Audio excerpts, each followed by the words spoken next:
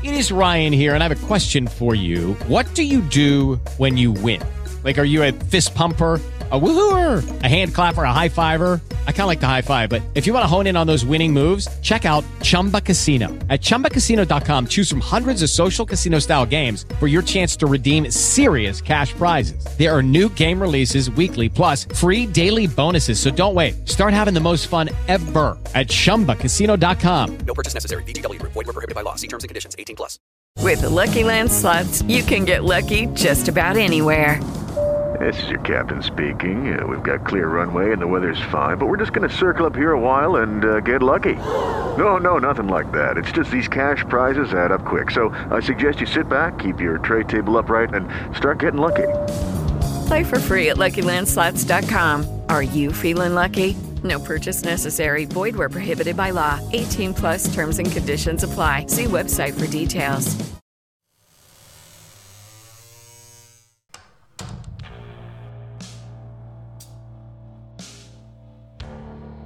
Hi there, friends, and welcome back to Mask of Sanity. I'm your host, Melanie Peterson, and today we're going to take a bit of a departure from the standard serial killer. This episode is going to cover the case of Richard Kuklinski, the Iceman.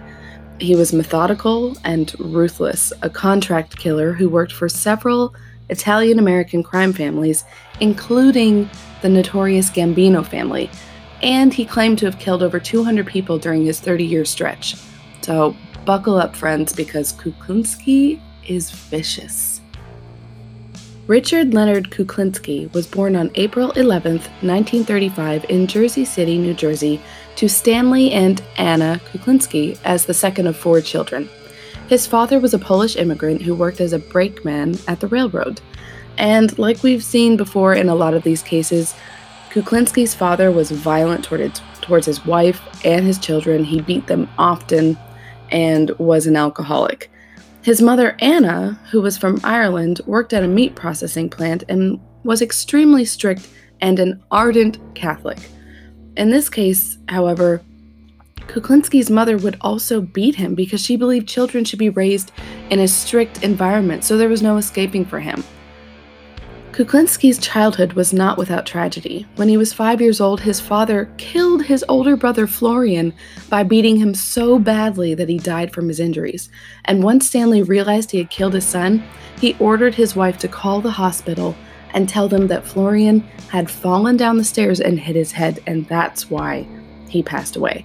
And I can't tell if Anna went along with this because she was afraid of her husband or because she too abused her children, or maybe a little bit of both. Either way, I've said it before, and I will continue to say it until people get it through their heads. Stop beating on your children. Hitting a child does nothing except instill fear. They're not going to change their behavior because it's the right choice. They're going to change it because they fear you. How does it teach a child to act in a certain way for the right reasons? I mean, please tell me, because it doesn't make any sense to me at all. And as we've seen, this kind of abuse, this constant abuse as a child, only hinders their development into becoming a healthy and productive member of society. Soon after the death of Florian, Stanley he abandoned his family. He left, and Kuklinski was pretty much left to his own devices and forced to care for himself. And like I said, unfortunately for Kuklinski, witnessing this abuse and being subjected to it himself in his adolescent years, it really caused him to develop a very short temper as he got older. If someone made him mad or slighted him in a way he felt was unforgivable, he would retaliate, and sometimes fatally. Whatever violence he had received, he pushed it back out into the world. It was just developing and like residing inside of him, and there was no way that it wasn't going to come out. In 1948, Kuklinski had dropped out of school, and by the time he was 13 years old, he had committed his first murder. He was reportedly an enemy of Charlie Lane and was an easy target for neighborhood bullies because he was on the smaller side at this point. Lane was, quote, the leader of a small neighborhood gang called the Project Boys that had been bullying him, end quote. The bullying had been going on for years, but finally one day, Kuklinski snapped and decided it was enough after he had been on the receiving end of a pretty violent beating. So he found a wooden dowel, basically a thick circular length of wood, tracked Charlie down, and began to ferociously beat him. Kuklinski was unstoppable. All his frustration, all his anger, all his hate was coming out with every swing of this dowel. And he later denied wanting to kill Lane, but he had hit him so hard and so much that by the time he was finished, Lane didn't wake up. So, in an attempt to cover up what he had done, Kuklinski used a hatchet to hack off Lane's fingertips and pulled his teeth out with pliers. He then pushed Lane's body over the edge of a bridge in South Jersey, and unfortunately, Lane's body was never found. And this is just terrifying. What 13-year-old thinks to mutilate a body like this in order to prevent identification? And for such a young age, Kuklinski was already well on his way to becoming a brutal killer. After dumping Lane's body, Kuklinski hunted down the rest of the boys in the gang and beat them with an iron rod he had found in a trash can. And thankfully, he didn't go so far as to kill any of these boys, but it wasn't for lack of trying.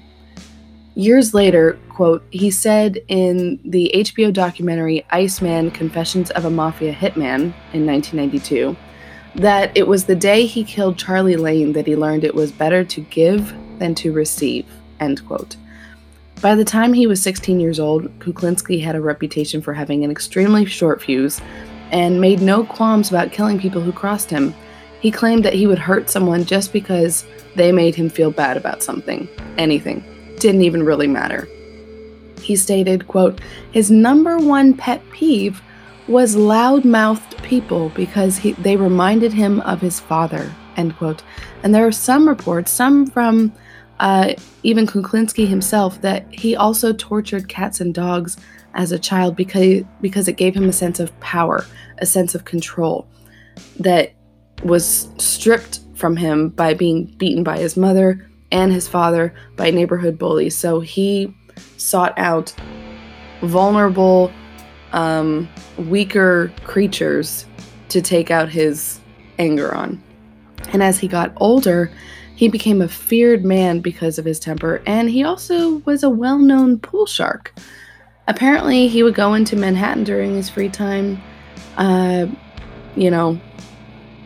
do his pool sharky duties, and also seemed to use the bustling island of Manhattan as pretty much a training ground for his later career. He would experiment with different ways to hurt people and different ways to kill people. If anyone rubbed him the wrong way, he'd kill them. Except for women and children. That was his hard and fast rule. No women, no kids. But anyone else was fair game. He would shoot, stab, bludgeon them to death. Sometimes he would dump bodies into the Hudson River. Other times he would just leave the body, as it lie, wherever the murder happened. At the 2019 CrimeCon in New Orleans, Kelly Wellman, co-chair of the Ventura College Criminal Justice Department, stated about Kuklinski, quote, like many serial killers, rapists, or murderers, he was a product of a process called violentization, end quote.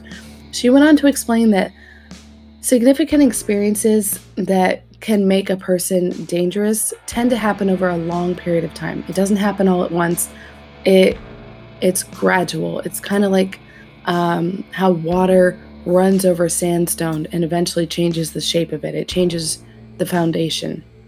She named the 4 stages of violentization, which are brutalization, where basically children are exposed to violence either by witnessing or experiencing it, or both, which there's check number 1 for him.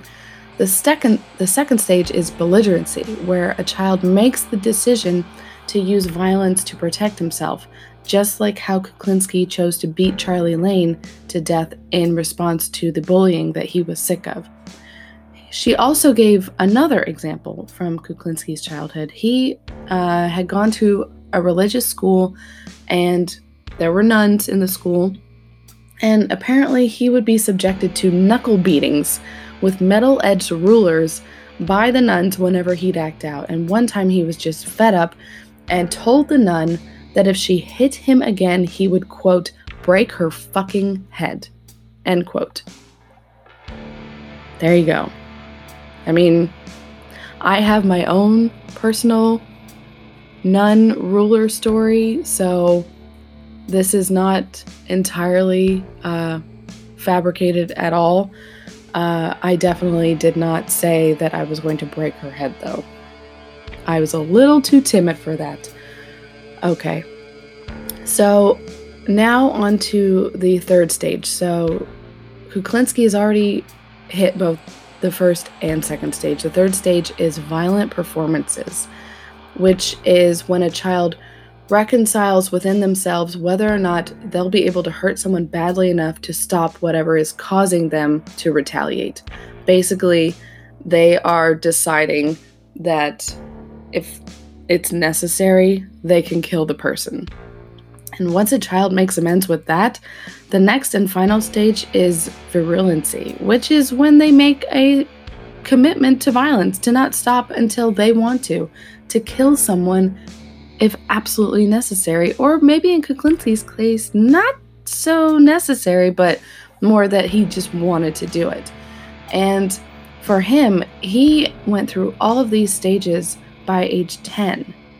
And at that point is when he self-admittedly started torturing the stray animals in his neighborhood. So by age 10, he had already gone through all 4 stages of this process that would lead him to become one of the most dangerous men out there. It is Ryan here, and I have a question for you. What do you do when you win? Like, are you a fist pumper, a woohooer, a hand clapper, a high fiver? I kind of like the high five, but if you want to hone in on those winning moves, check out Chumba Casino. At ChumbaCasino.com, choose from hundreds of social casino-style games for your chance to redeem serious cash prizes. There are new game releases weekly, plus free daily bonuses. So don't wait. Start having the most fun ever at ChumbaCasino.com. No purchase necessary. VGW Group. Void where prohibited by law. See terms and conditions. 18+. By the 1950s, Kuklinski had become friends with a mobster named Roy DeMeo. DeMeo worked for the Gambino crime family and is pretty much the man responsible for introducing Kuklinski to a life of contract killing.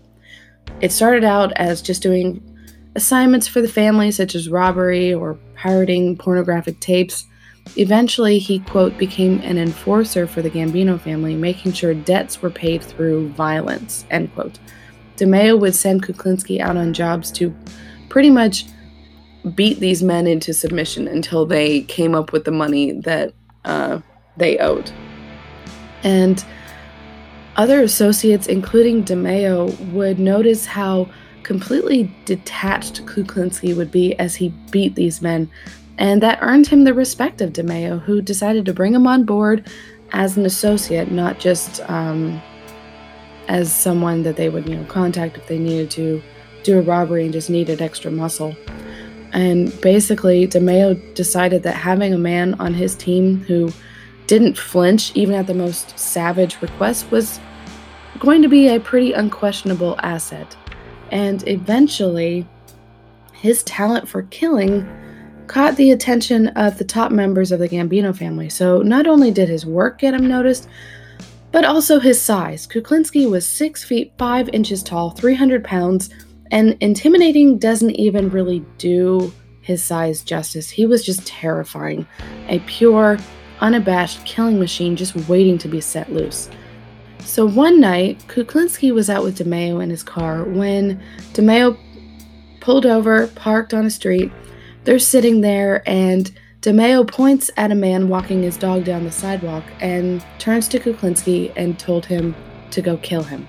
Kuklinski didn't even hesitate. He got out of the car and began walking towards the man, passing him. And as soon as he passed the man, he turned around and shot him once in the head, killing him, and then calmly walked back to the car and got inside, and they drove away. After this, Kuklinski was DeMeo's favorite enforcer, and this pretty much began a career marked by murder, mayhem, and complete callousness.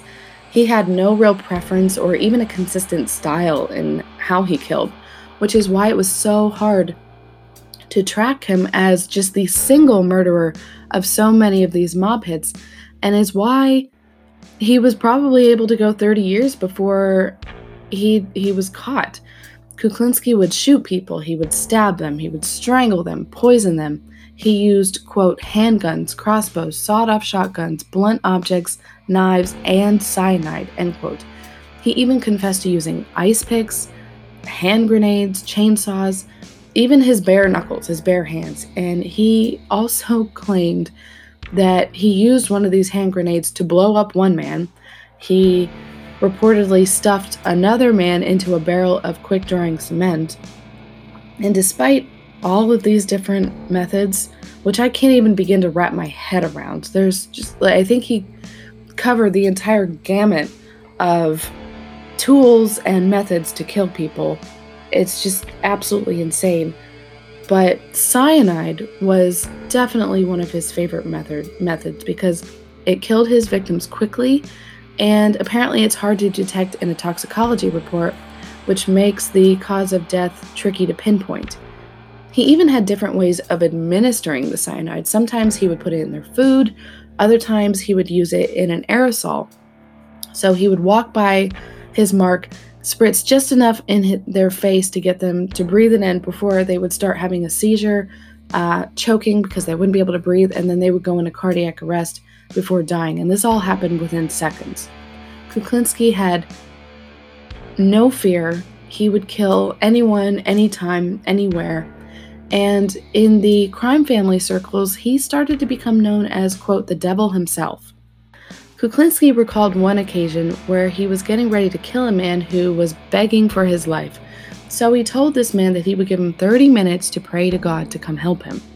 During an interview, Kuklinski said, quote, "But God never showed up, and he never changed the circumstances, and that was that. It wasn't too nice, that's one thing. I shouldn't have done that one. I shouldn't have done it that way," end quote. Feeling a bit repentant? Are we, Richie? I mean, it's a little too little too late, you know? Such a lunatic. Kuklinski also had a penchant for, quote, freezing victims to obscure their time of death, end quote. And this is how he was given the nickname the Iceman. He would stick his victims in large industrial freezers to slow the body's decaying process, which would mess with the time of death and make it really difficult for authorities to gauge when exactly the murder happened. Additionally, he later claimed that he used a Mr. Softee ice cream truck as well. But the FBI doesn't put much stock in this. He said that he got the idea for a portable freezer for his victims from a hitman nicknamed Mr. Softee, whose real name was Robert Prong. Prong was allegedly an ex-military man with substantial demolition training and was the one who introduced Kuklinski to cyanide as a way to off his victims. Kuklinski has gone on record saying that Mr. Softee was, quote, extremely crazy. I'm not sure that he has much room to talk, but okay, sure, Mr. Softee was extremely crazy. In 1984, Robert Prong was found shot to death in his truck, and authorities and even other crew members all believed that Kuklinski was the one responsible for his death, despite the fact that he was never charged with the murder. So technically, the murderer was never caught. He was still on the loose, but chances are it was Kuklinski, so case closed, basically. He also had other methods of disposal, which included dismemberment, putting bodies in the trunk of a car and having the car crushed in a junkyard, burying them possibly alive. He claimed to have left bodies sitting on park benches on more than one occasion.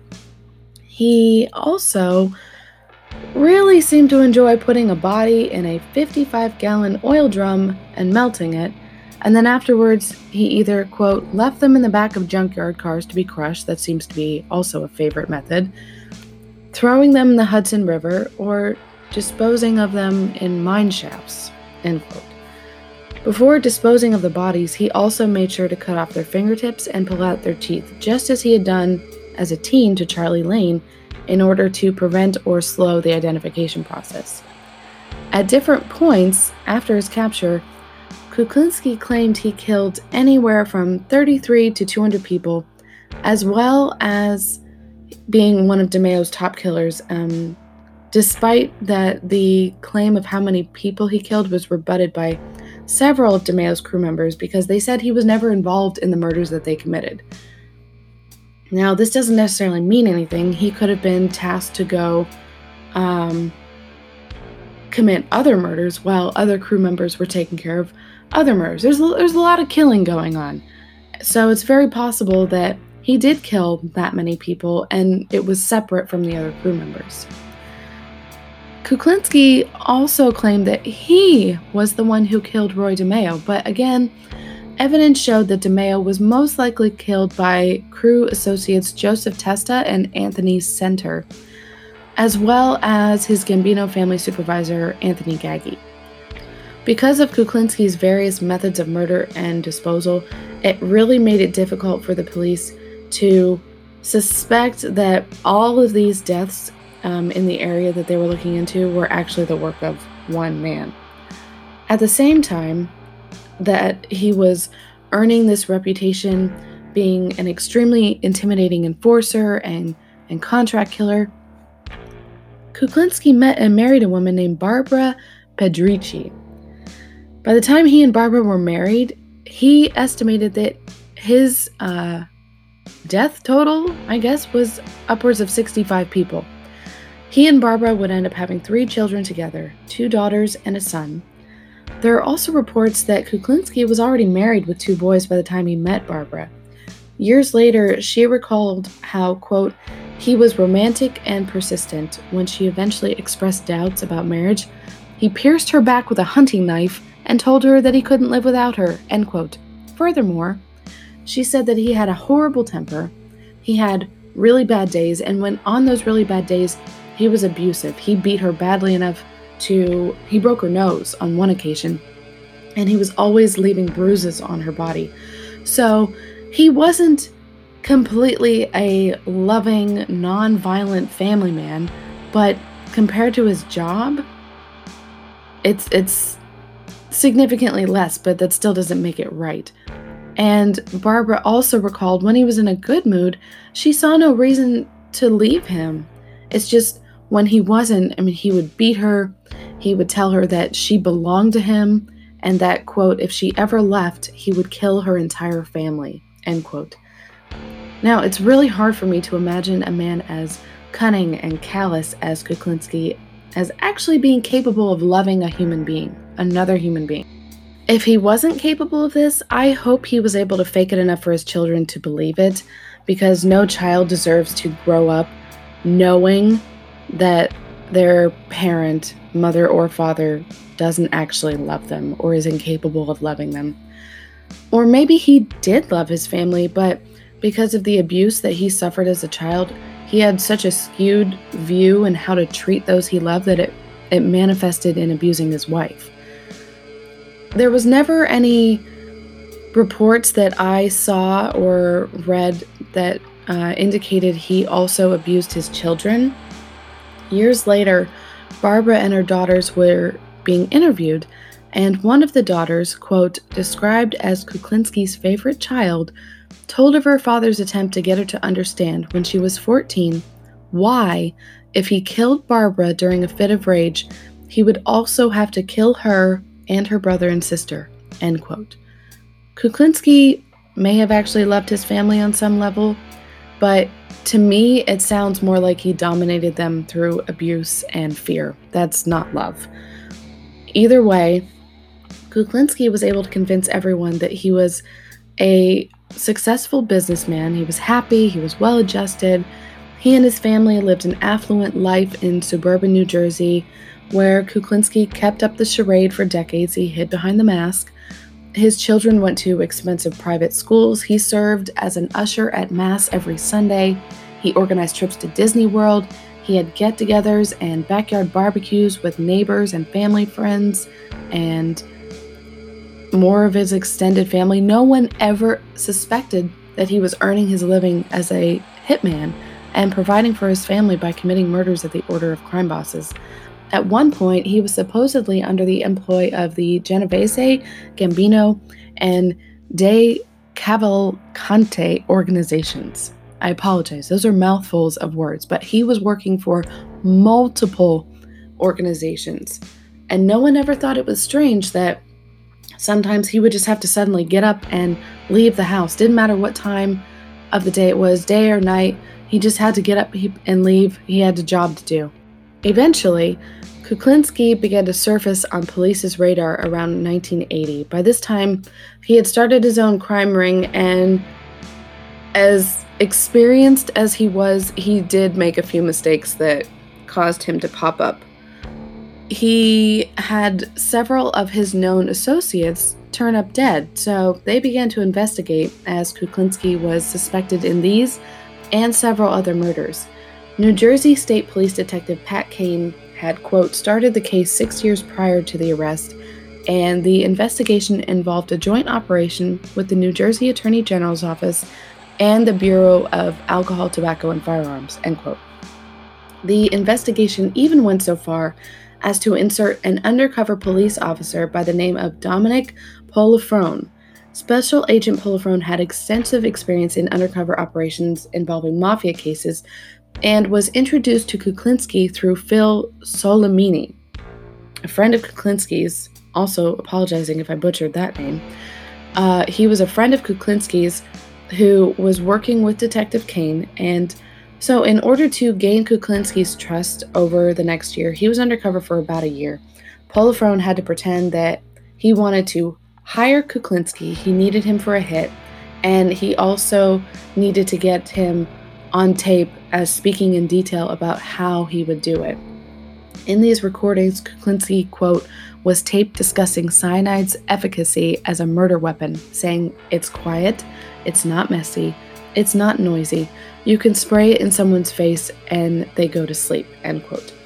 With Kuklinski pretty much instructing Polifrone on exactly how to poison a person with cyanide, it sealed the deal against him once arrested. They had the evidence they needed. Authorities also decided that with that admission, it was more than enough of what they needed to move into the final stages of Operation Iceman.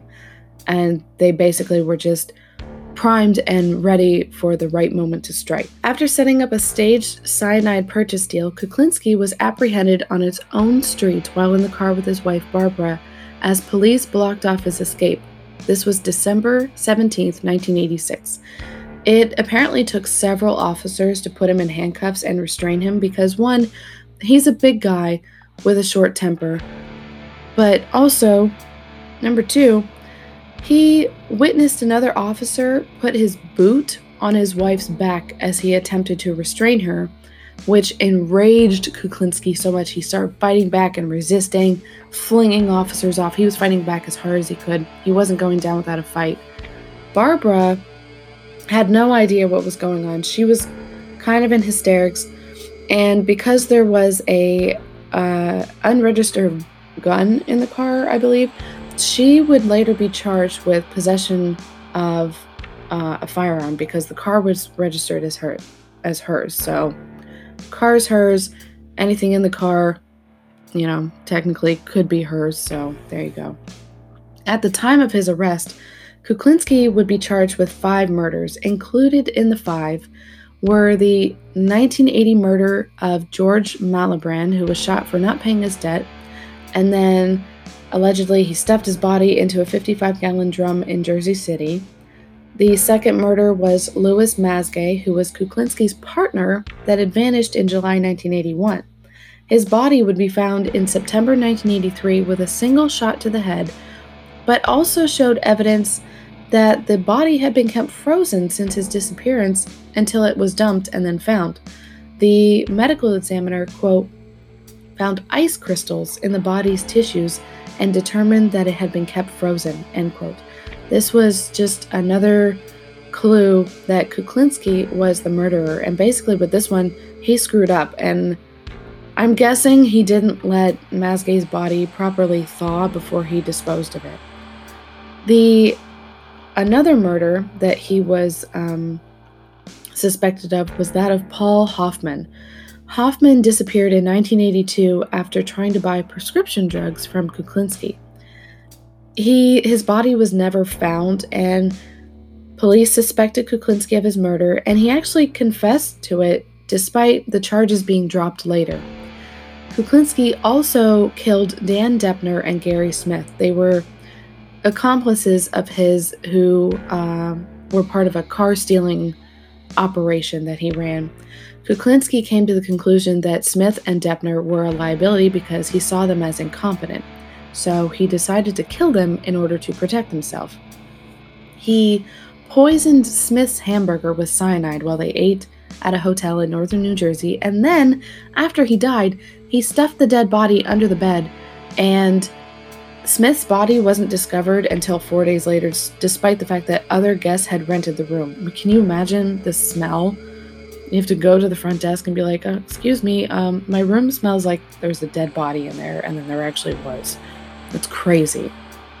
Deppner's body was discovered inside a plastic bag near a tree in May 1983, and after an autopsy, it was discovered that he also died from cyanide poisoning, so police were confident that Kuklinski was their guy, and so they enacted the sting operation to catch him.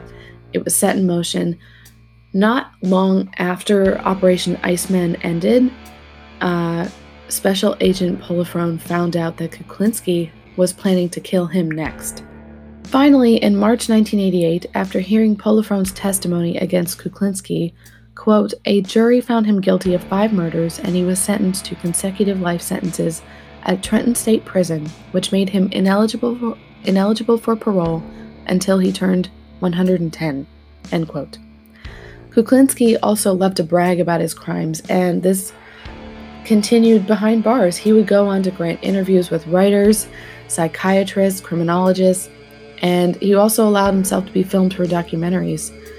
He even later allegedly claimed to author Philip Carlo in a CNN Larry King Live interview that he was responsible for the death of Jimmy Hoffa. He said that, quote, under the direction of Tony Provenzano, a captain in the Genovese crime family, he kidnapped and murdered Hoffa in a restaurant parking lot in Detroit, end quote.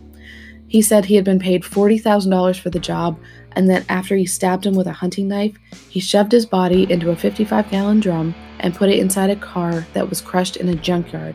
But this claim has never been proven. Initially, he claimed this, and then he denied it, and then he said, no, this is actually true. So it's really hard to say. The conspiracy theories, the ideas of how Jimmy Hoffa was killed or where his body is, there are so many of them, and this is just another one. Also, again, like I said, he's being interviewed, people are asking questions. In one interview, he was asked, quote, do you liken yourself to an assassin, end quote, to which he responded, assassin? It sounds so exotic. I was just a murderer. He really just seemed to like killing people, and pretty much in whatever way he felt like at any moment. And when he was asked why he had ended up becoming one of the most, quote, diabolical mass murderers in history, he cast blame on his father's abuse and admitted the one thing he was sorry for was not killing him, quote. Yeah, as we've seen time and again, the abuse sustained as a child can have a significant impact on their ability to relate and behave rationally. His abuse does not excuse what he did. I'm sure there are, unfortunately, lots of people out there who were abused as children, and they find a way to fight through it and come out on the other side in a positive way as opposed to how he did. It does help to explain who he became, though. You know, a child who is hit learns that it's okay to hit, pretty much. In late 2005, Kuklinski began to show signs of heart, lung, and kidney problems, as well as suffering from a blood vessel inflammation. He told his family that he suspected he was being poisoned, and it turns out at the time, Kuklinski was scheduled to testify against Gambino family underboss Sammy Gravano, who was being tried for murder, and who had actually hired Kuklinski 26 years before to murder a New York City detective in Upper Saddle River. Apparently, also, while his health was declining, Kuklinski was floating in and out of consciousness, and he made sure to ask the doctors to resuscitate him if he should flatline. However, the last time that Barbara would visit him in the hospital, she actually signed a DNR, a do not resuscitate form. And a week before Kuklinski died, the hospital even called her because, I mean, he was going pretty quickly. They called her to ask if she wanted to reconsider, and she said no. So she knew, Barbara knew that it was time.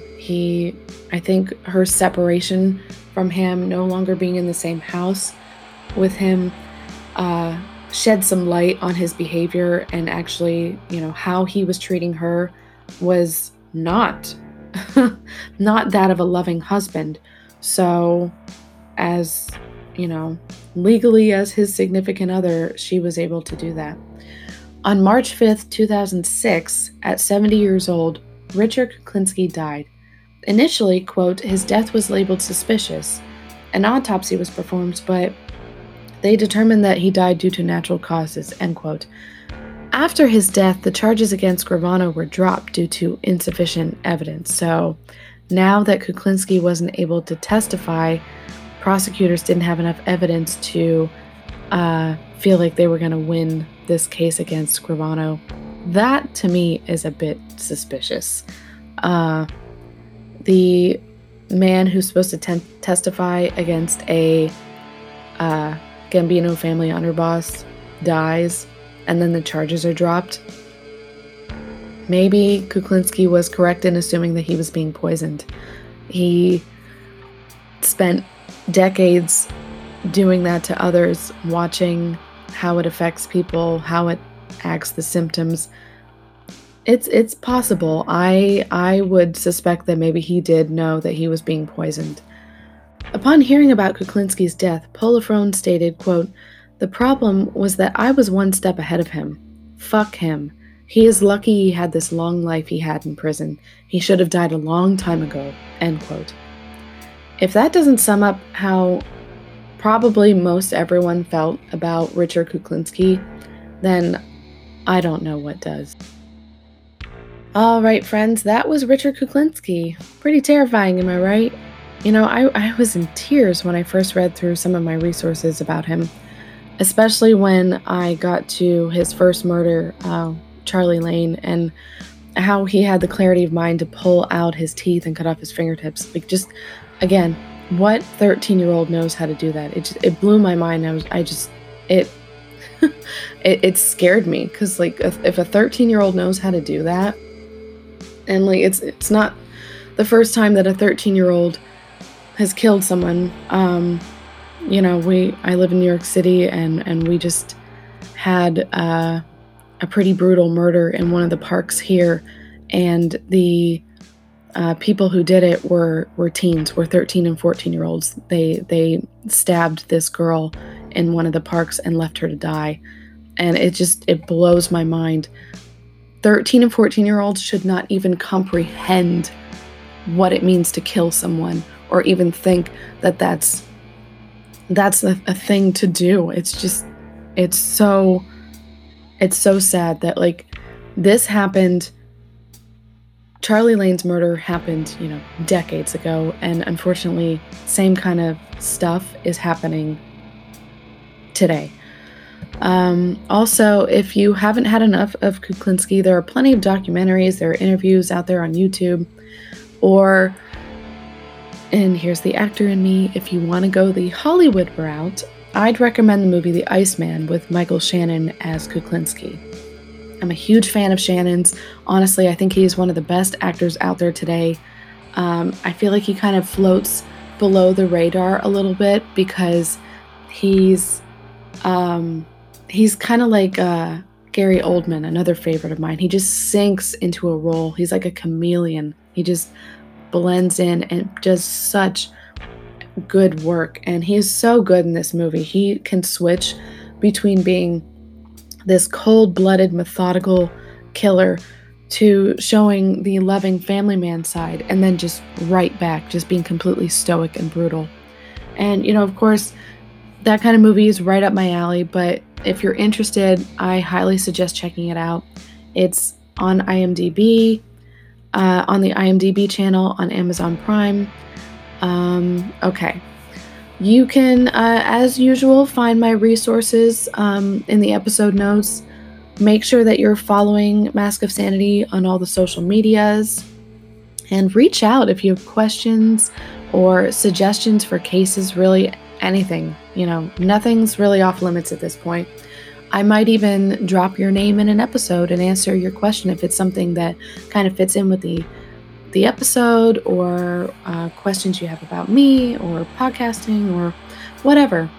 I'm a pretty open book at this point. Also, if you haven't had a chance and you own an iPhone, please go and leave a review on Apple Podcasts. The more 5-star ratings and reviews I get, the bigger audience I'll be able to reach. It's growing every week, more and more listeners.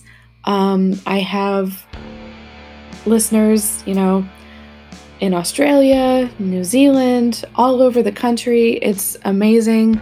I just saw that Michigan is now on the map. So, hey, Michigan, what's up? Also, a reminder about the Patreon. Links are in the Facebook group and in the Instagram profile.